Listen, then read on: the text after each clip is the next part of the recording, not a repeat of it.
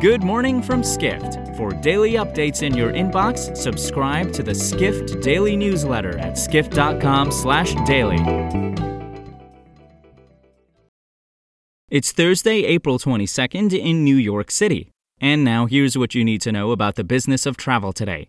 With most travel companies expecting a flood of demand this summer, loyalty program experts caution it may be the right time to cash out points before airlines and hotels devalue them. Airlines like American, United, and Delta use their loyalty programs as collateral to refinance and raise money during the pandemic. Hilton pre-sold $1 billion worth of loyalty points to American Express last April to generate cash during the worst financial point of the pandemic. Travelers continue to add more points with branded credit card purchases over the last year when most people avoided flying and weren't redeeming miles. But moves like these flood the market with more points, and eventually the laws of supply and demand will kick in.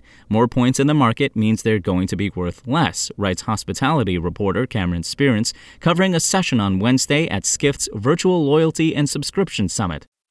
Next, Accor, with a catastrophic $2.4 billion annual loss, was the financially worst-performing major hotel company last year. The first quarter of this year didn't give much of a break to the Paris-based hotel giant.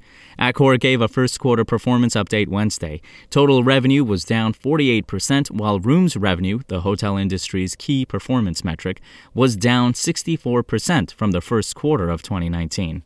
The company's exposure to Europe, significantly higher than competitors like Marriott and Hilton, is the leading factor in the drag on revenue, writes hospitality reporter Cameron Spearance.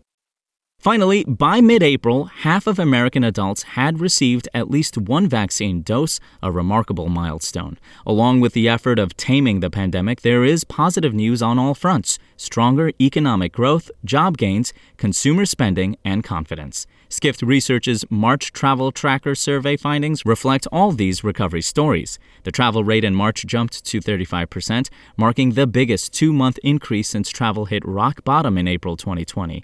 Americans who expected to increase their travel spending also reached the highest number since February 2020 at 45%, writes Skift Research Director Haisha Wang. However, a full travel recovery hinges on ending the pandemic, not just in the U.S., but across the globe, of which mass vaccination is only the first step in the right direction. While it's encouraging to see that getting the COVID-19 vaccines is definitely a driver for more travel, the fact that 31% of surveyed respondents said getting a vaccine wouldn't change their travel plan until the pandemic is under control highlights that getting back to normal might still be a long way away.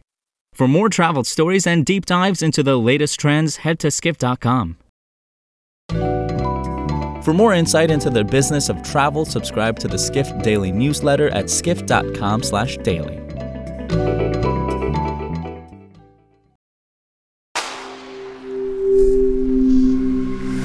Spoken Layer.